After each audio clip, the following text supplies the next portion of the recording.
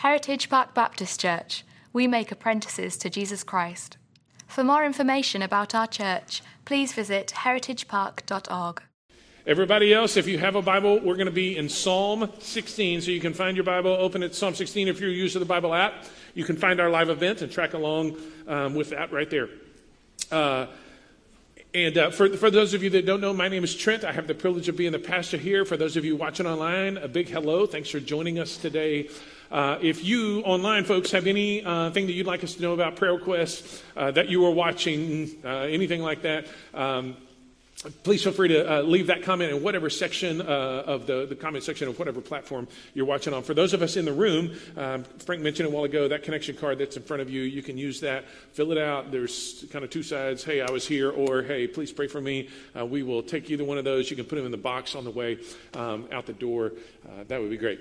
With kiddos gone, one other housekeeping note. If you've been around our church family for a little while, then you know that this time of year is something where we have a little church family safety chat, okay? And so I want everybody to lock in for just a couple of minutes here. We are prepared for 3 different scenarios. Again, once a year we kind of go over this. Number one, if you know what's coming, you just play along, okay? That'd be great. And number one, if there is a fire anywhere in the building, where is our rally point? If you're in the room, where's our rally point? The dumpster. Everybody point to where the dumpster is. That way. Everybody. Go ahead. No, the rest of you too. Point. Yeah. Parents, or grandparents, if you go looking for your kids, do you know where they're going to be? At the dumpster. Okay, so don't go upstairs. Go that way. Lights will flash, alarms will blare, all that kind of stuff. We have a rally point at the dumpster. It gets us out of the way of anybody who comes in to help, fire trucks and otherwise go that way. If there is inclement weather, we will all go to the big center hallway right there. There are rooms there that we can shove a lot of people in like sardines, as well as, just kind of no windows and that kind of thing. Interior rooms, interior hallway, tornado, anything like that. We will not have a ton of time, but we will do our best to get there as quickly and calmly as possible. Again, parents, if you're looking for your kids during a situation like that, guess where they will be? They will be in the hallway, okay? So if there's a fire, we go to the dumpster. Y'all are doing great. If there's weather, we go to the hallway, okay? The third scenario in which we are prepared for, we had a meeting about it this past week, is an active threat. Now, I know that there are still a few little ears in the room, so if you understand the phrase active threat and know what I'm talking about, would you nod your head? Thank you so much. Okay. If that comes, there are a couple things you need to know. Number one, we have some folks who are professional law enforcement types who are ready to respond. Number two, depending upon where the threat occurs and where it materializes, you may get to them before our other folks do. So we have to respond to that threat of force with a greater and overwhelming force. So if that threat materializes, we will need to respond. You can throw something, you can jump up and down, you can jump over somebody to get to something. We will need to respond with significant force.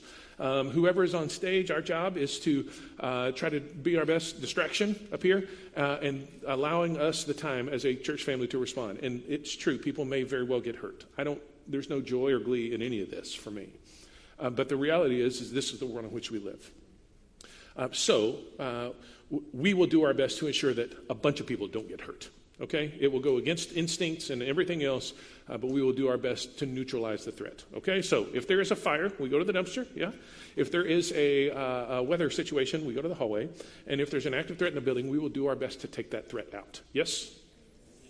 Now, again, it is because we love the rest of the people in the room, because we love the kids down the hallway, this is why we prepare for these things, none of which is fun. I'm much more ready to open the Bible than I am to talk about that, but it's important to talk about that once a year. We good, everybody? Okay, amen. Psalm 16.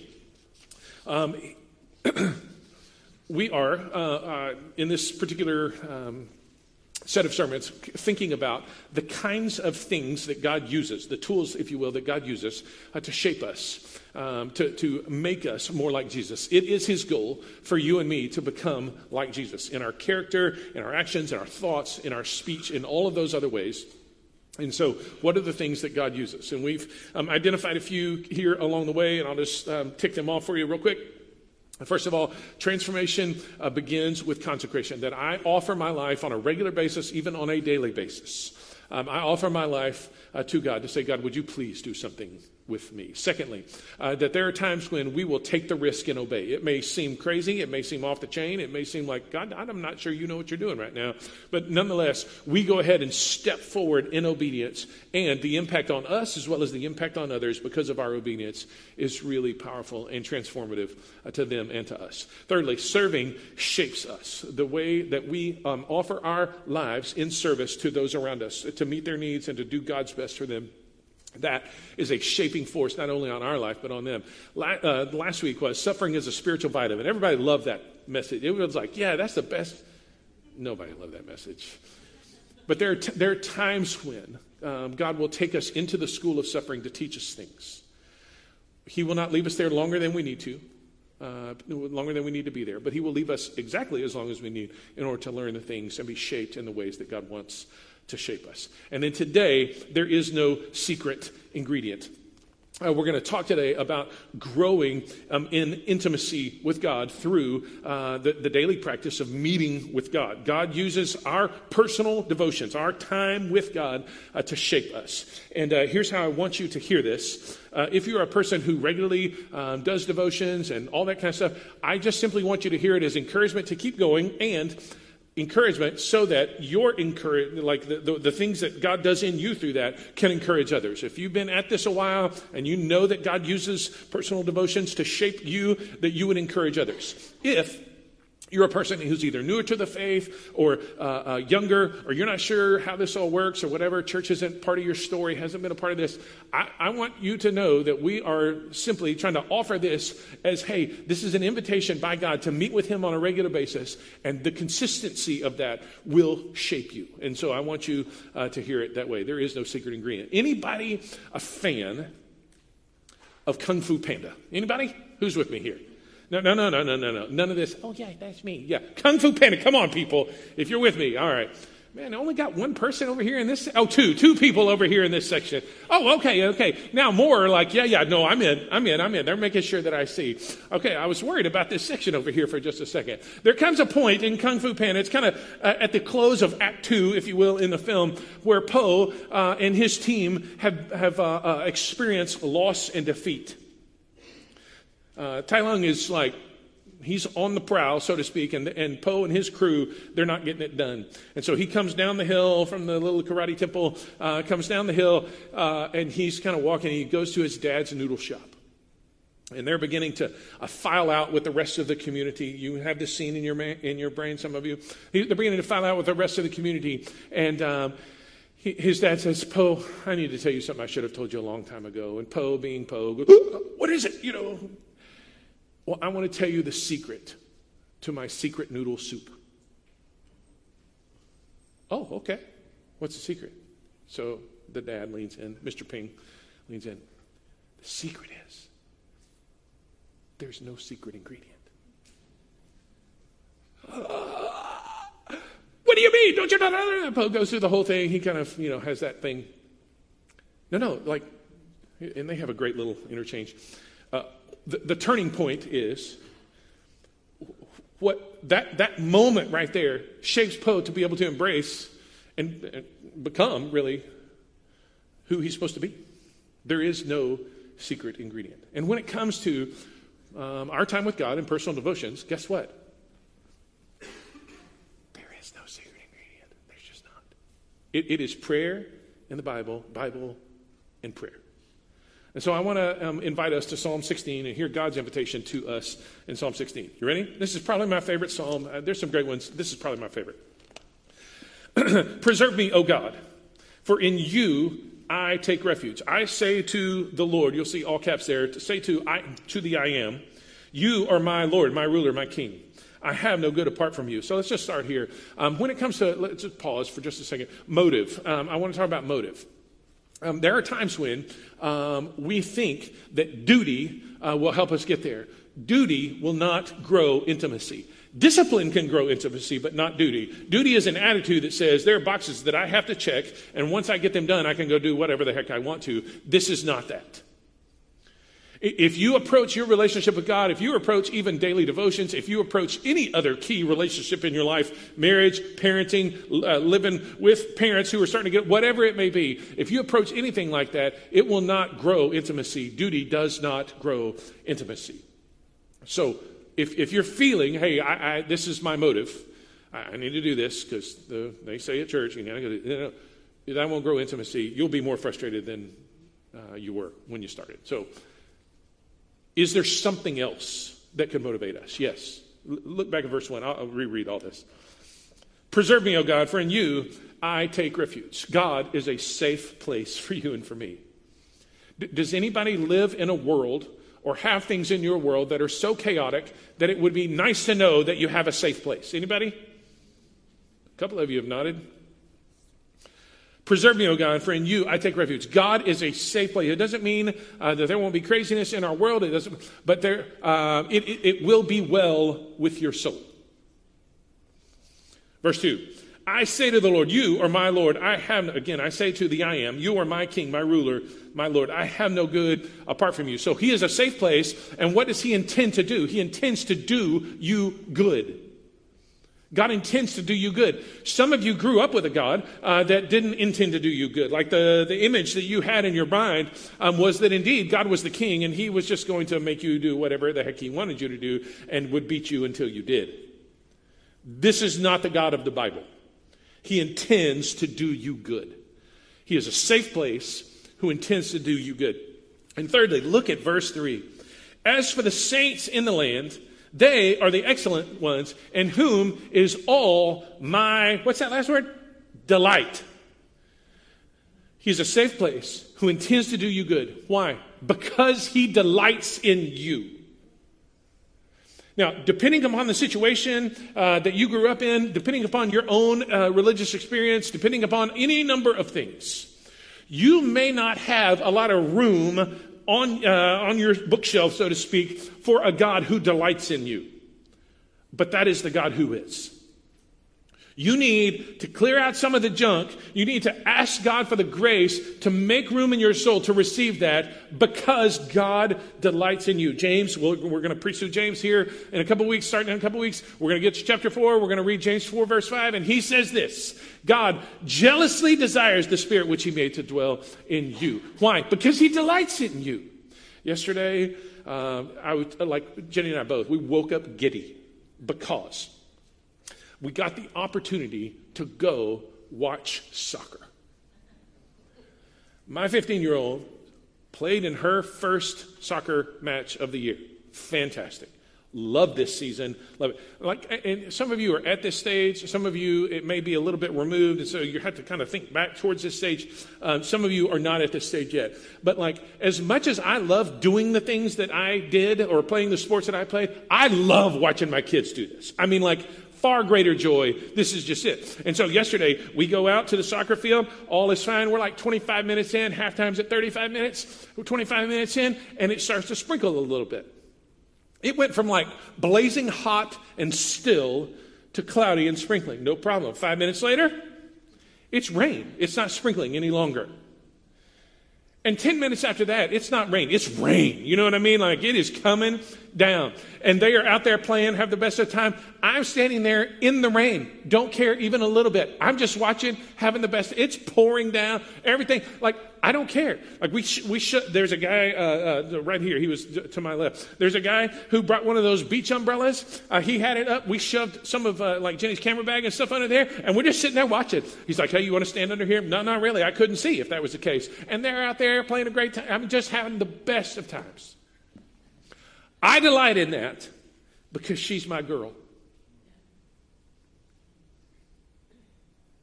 And I want you to know, nothing would please God more than for you to walk out of here with some space in your life, in your soul, in your heart, to know that God delights in you like that. And the reason why that is critical to this particular sermon and to this particular effort and to this particular discipline of daily devotions and regular meeting with God is, if you get it, then that invites you in even more. Oh, God delights in me? Sure, I want to sit down. Yes, I want to spend time. Yes, I do. It ignites a kind of passion in you to meet with him. Jesus said this in John chapter 15 after talking about abiding in him and the vine branches. He says, these things I have spoken to you, that my joy may be in you and your joy may be full. Can you just have that for a second? There is a God who is packed with joy. That's what he says. He has joy. Do you see it? My joy, capital M, my. That's like his own joy. Jesus' joy, the joy of Jesus. And where does he want to do? Where does he want to do with that stuff? He wants to just put it in a can and put it on a shelf and go, oh, well, that's good stuff up there. No, what does he want to do? He wants to give it to you. That my joy may be where? In you, not on a shelf, not in somebody, in you. And that your joy would be filled up. This is the God who delights in you. Motive. Secondly, focus. Look at verse 4. The sorrows of those who run after another God shall multiply. Can we just pause here and say they don't add, they multiply. It's not a little bit by a little bit. It's a lot by a lot. So if we pursue other gods, here's what I would say. Distractions and temptations, they will come. If we pursue other gods, then we will find ourselves in a bad spot. They run after another God shall multiply. Their drink offerings of blood I will not pour out or take their name on my lips. I don't want to rush past this. Let's just pause for 1 second. Distractions and temptations will come. There will be normal things and then supernatural things, natural things and supernatural things that will try to keep you from engaging with God and to be a part of this. This is just expect it that they will come. One of the great gifts in us keeping up with one another and seeing how one another are doing is that thing, maybe you have it in your hand or maybe it's in your pocket right now or in your purse. One of the things that distracts us and keeps us from meeting with God is maybe that thing in your hand or that thing in your pocket or that thing in your purse. It really does cut both ways. Like you have to be wary about how those kinds of things step into your life and shape you. Okay, keep going. Verse 5. So here's focus. The Lord is my chosen portion. Like he's the one that I'm choosing here. This is why we talk about focus. He's my chosen portion and my cup. You hold my lot. The lines have fallen for me in pleasant places. Indeed, I have a beautiful inheritance. I lock in on God. You are my chosen portion. I am yours. You are mine. And I recognize my perspective shifts. The lines have fallen me in pleasant places. Okay, verse 7. I bless the Lord who gives me counsel. In the night also my heart instructs me. And then verse 8. I have set the Lord always before me because he is at my right hand. I will not be shaken. You see that? So the Lord is my chosen portion. He's the one I'm like going for, right? Like he's the one. I am focused on him. And I have set the Lord always before me. Always before me. To experience this kind of life and all the blessings that come with it. The lines have fallen me for a pleasant place. That kind of perspective. The Lord's counsel to me. And my heart being instructed by him. To do that requires a disciplined devotional life. It just does. Again, it's not duty, but it is discipline to say, I recognize that I'm going to have to discipline myself to do that. Now, personal devotions, this kind of approach, these are not the only ways that we meet with God, but they are one of the primary ways that we meet with God. And when we have a sense of expectancy that, hey, I'm going to sit down and I'm going to meet with God, you know what's going to happen? Like our readiness to hear from him and our willingness to hear what he has to say and all that kind of stuff rises. That's true on a personal level. It's true on a corporate level. Like when you pull up in the parking lot and you're done yelling at your kids and you pop a couple of donut holes in their mouth, all that kind of stuff, and you hop out of the car, like if you got to the point where you were like, hey, you know what? No matter what happens today, I come together with God's people and I am going to meet with the King of the universe. Don't you think that would raise the temperature a little bit for you spiritually? Just in the same way, that is true corporately, it's true individually. I get to meet with God today. I'll just give you this disciplined devotional life. I'll just give you a picture of what that looks like in my own life. Every morning I get up. It's very, very early when I get up. It's the only time that it's quiet in my house. So every morning I get up, put my socks and shoes on, grab a leash and a dog, and we go for a walk. It's about a 25-minute trek, and I pray through what's often called the Lord's Prayer, the model prayer. Our Father who is in the heavens, hallowed be your name. And I have these kind of markers along the way where I'm praying for different things. You know, I know when I pass the mailbox, I'm praying for this. It just kind of works that way for me. So about a 25-minute trek for me. I come back, and depending upon what day it is and who I need to pull out of bed or, turn the light on or throw cold water on, I kind of make that magic start to happen. And then I sit down with my Bible and I open it. And I use a plan. I've used it for years called the McShane Plan. We'll talk more about it here in just a minute. But the McShane Plan, it takes you through the Old Testament once, the New Testament twice, and the Psalms twice in a year. And it's been a great thing. 4 chapters a day, incredible. It's been a great formative thing for me. And then once I'm done doing my reading for the day, I take a journal out and I, kind of write the things maybe that stuck with me or the things that I'm praying about, things that I'm worried about, things that I am, just are on my mind or whatever. Because sometimes, I don't know if this is you, sometimes I don't actually know what I think about something until I write it down. Okay, 2 of you. The rest of you are way smarter. It takes some time for me to do. And you think to yourself, okay, and let me just say, that's like a 45-minute block of time, a commitment on my part. But I've also snuck in some exercises because here's the deal. Like when I go walking, like we're at pace. I mean, we're getting some exercise and praying. But here's the deal. I do that in the morning because if I were to try to get up in the morning and just pray, guess what would happen?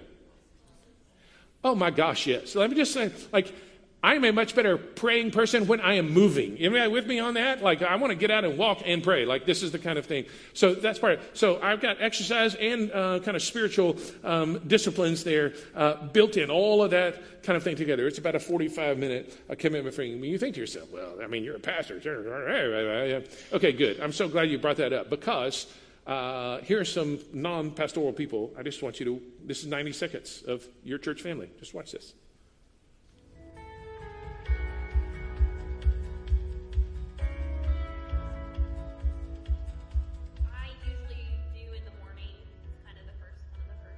Sit up in the bed in the morning and put my feet on the floor and ask God to give me the strength. My devotion is right before I go to bed, about 30 minutes or so before I fall asleep. I try to spend the first 5 minutes just listening to God, seeing what He's saying to me, and writing it down. Do my prayers, start the day off talking to God. I ask God to let me help in whatever way that I'll be able to help him. I open my Bible and I read one chapter of whatever book I'm currently reading. And day after day, He tells me something. Sometimes it's instruction, sometimes it's encouragement. Whatever Sunday school we're working on, I do the Bible reading. And my day starts with God and my day ends with God. And then after I'm done reading it, I write down a little information that I either gained or read in the book. But then I go into whatever particular study we're doing in Women's Bible Study on Wednesday. And we would love to have you on Wednesday mornings if you want to be there. Commercial.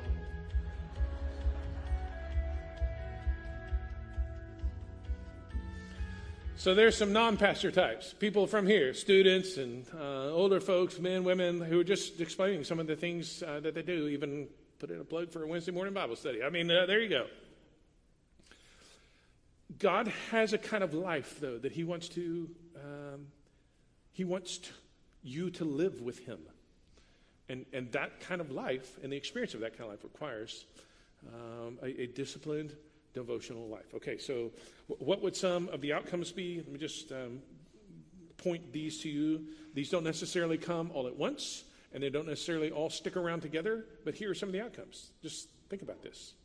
Verse 9. Therefore, my heart is glad, and my whole being rejoices. There's joy. There's joy. I have met with the God of the universe, and I know that He is in control. And to quote what we sang just a moment ago, though Satan should buffet and trials should come, let this blessed assurance control that Christ has regarded my helpless estate. Meaning, He looked down at me and was like, that poor boy. And what did He do? He didn't send an angel. He shed his own blood for my soul. That's a point of joy right there. Like you want to find something solid to stand on. That's one thing. So there's joy right there. Look, this continues on. This speaks to that next thing exactly. My flesh also dwells secure. For you will not abandon my soul to Sheol or let your Holy One see corruption. There is security that comes along with that. Again, it may be crazy. I have set the Lord always before me, verse 8, because he is at my right hand, I will not be shaken. The world around me may go to shaking, but I will not be shaken. And lastly, verse 11, for you make known to me the path of life. In your presence, there is fullness of joy, and at your right hand are pleasures forevermore. There's just a sense that, God, you are going with me today, and I get to participate in your life today, and I get to be with you today, and you're going to be with me today. And as that interaction happens, as you're with me and I am with you, that there is a fullness of joy, and there are pleasures forevermore. This is such a good thing. These are good things for us to embrace and for us to experience. This is the kind of life, but it doesn't happen without a disciplined devotional life. So let me just give you very practically 7 things here. And again, if you've been at this a while and you think, I don't need these things, great. That's perfect. Fantastic. Encourage somebody else. And you think, oh, well, maybe I could use a little brush up here.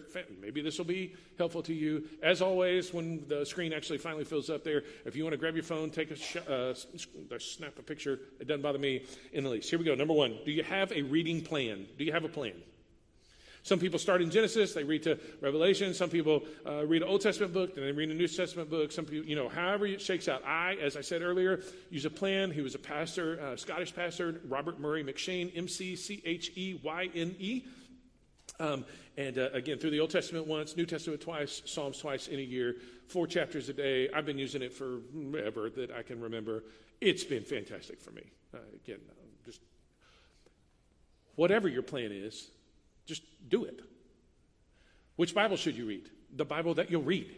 What plan should you use? The plan that you'll read. Whatever it is, just have a plan and read it. Secondly, do you have a reading place? Like, is there a spot where you and the Lord meet? And it's not that any particular place is more special than another, but you just know, like, this place, this is the place where I meet. So I come back in, people are up and moving or not yet or whatever. I go and I sit in my office. There's a yellow chair that sits in our office at home. I plop down. That's my spot. I meet with Jesus in that spot. It's not that I don't meet with Jesus other places. It's just that's my kind of regular spot. The Old Testament, they pointed to people. Hey, we met the Lord on Horeb, but we met people in that valley. And we know that God is with us wherever we go, but I met God in this particular place. Do you have a reading place? Thirdly, do you have a reading time? Do you have a place where you sit down on a regular basis at a time and say, this is my time to meet with God? I have to do this early in the morning. It's the only time my house is quiet. You heard one of the teenagers, he ain't getting up early to meet with God. He's like, I'm not even sure God's awake. So what time does he give God? The evening time. That's his best time. Whatever it is, I want to encourage you with that. Do you have a reading time? Fourthly, read with a pen in hand. Take a writing instrument out and read with it in hand. This is the Bible that I read from on the regular. You can't see it, but it is all marked up. I mean, it is like there are squiggles and jots and things and underlines and phrases out to the side, all of that kind of stuff. Read with a pen in hand. Can I write in my Bible? Yes, please, write in your Bible. You'll remember more when you write it down. Fifthly, reading fuels praying. You got to know that, because the idea is to connect with the God of the Bible, not just read the Bible. You want to connect with the God of the Bible. There are probably, 15 or 20 books back there on the camera stand. And I want to offer this as a resource to you. This was given to us as a church, and we're trying to pass it along. This is called Praying the Scripture. It's by Donald Whitney, and it will help you if you're having trouble working through that. Like, it will help you.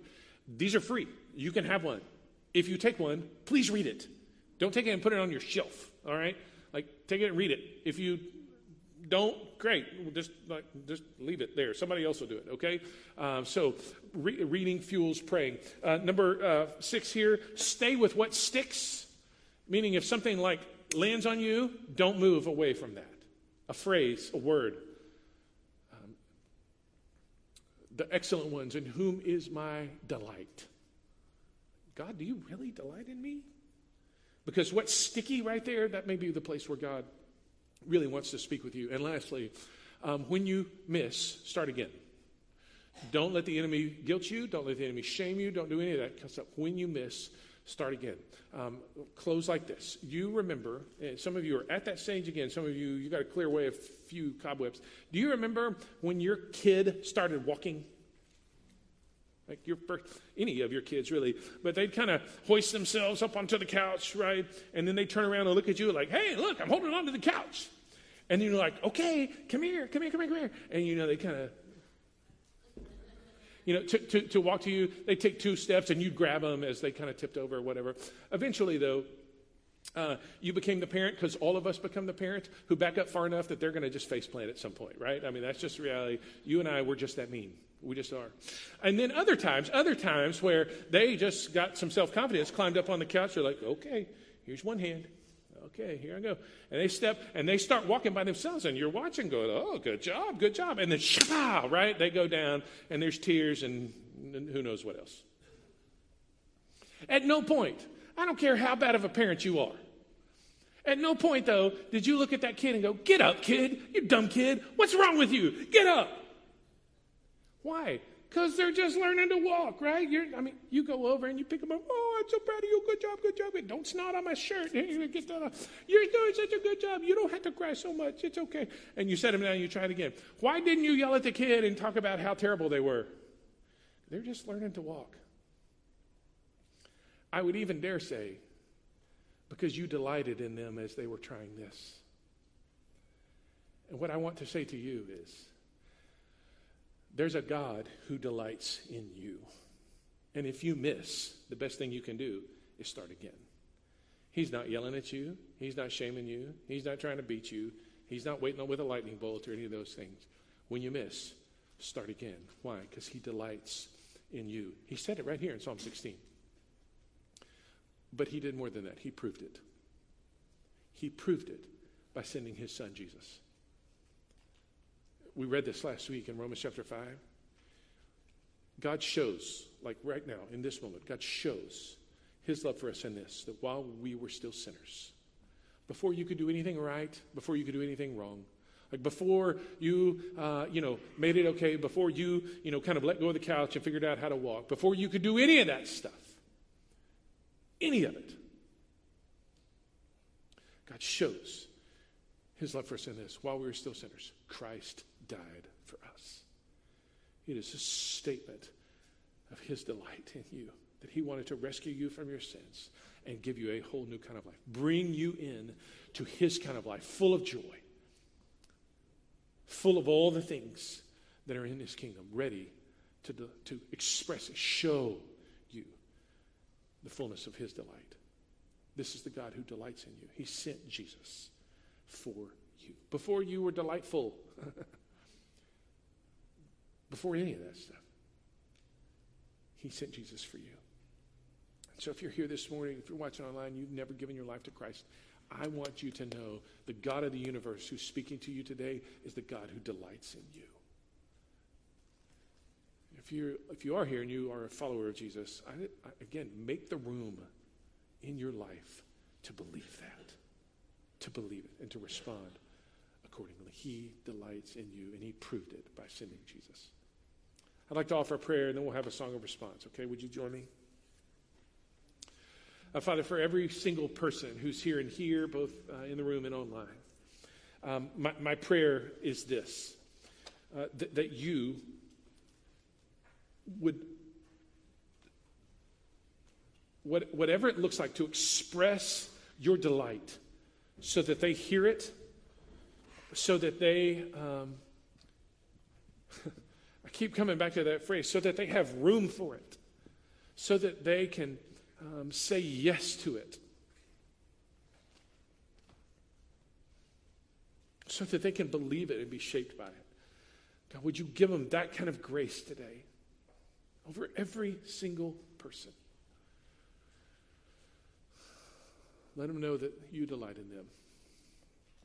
And I pray that out of that they would be drawn to you, that something in them would be ignited. And as a result, they would be drawn to you. They would grow closer to you.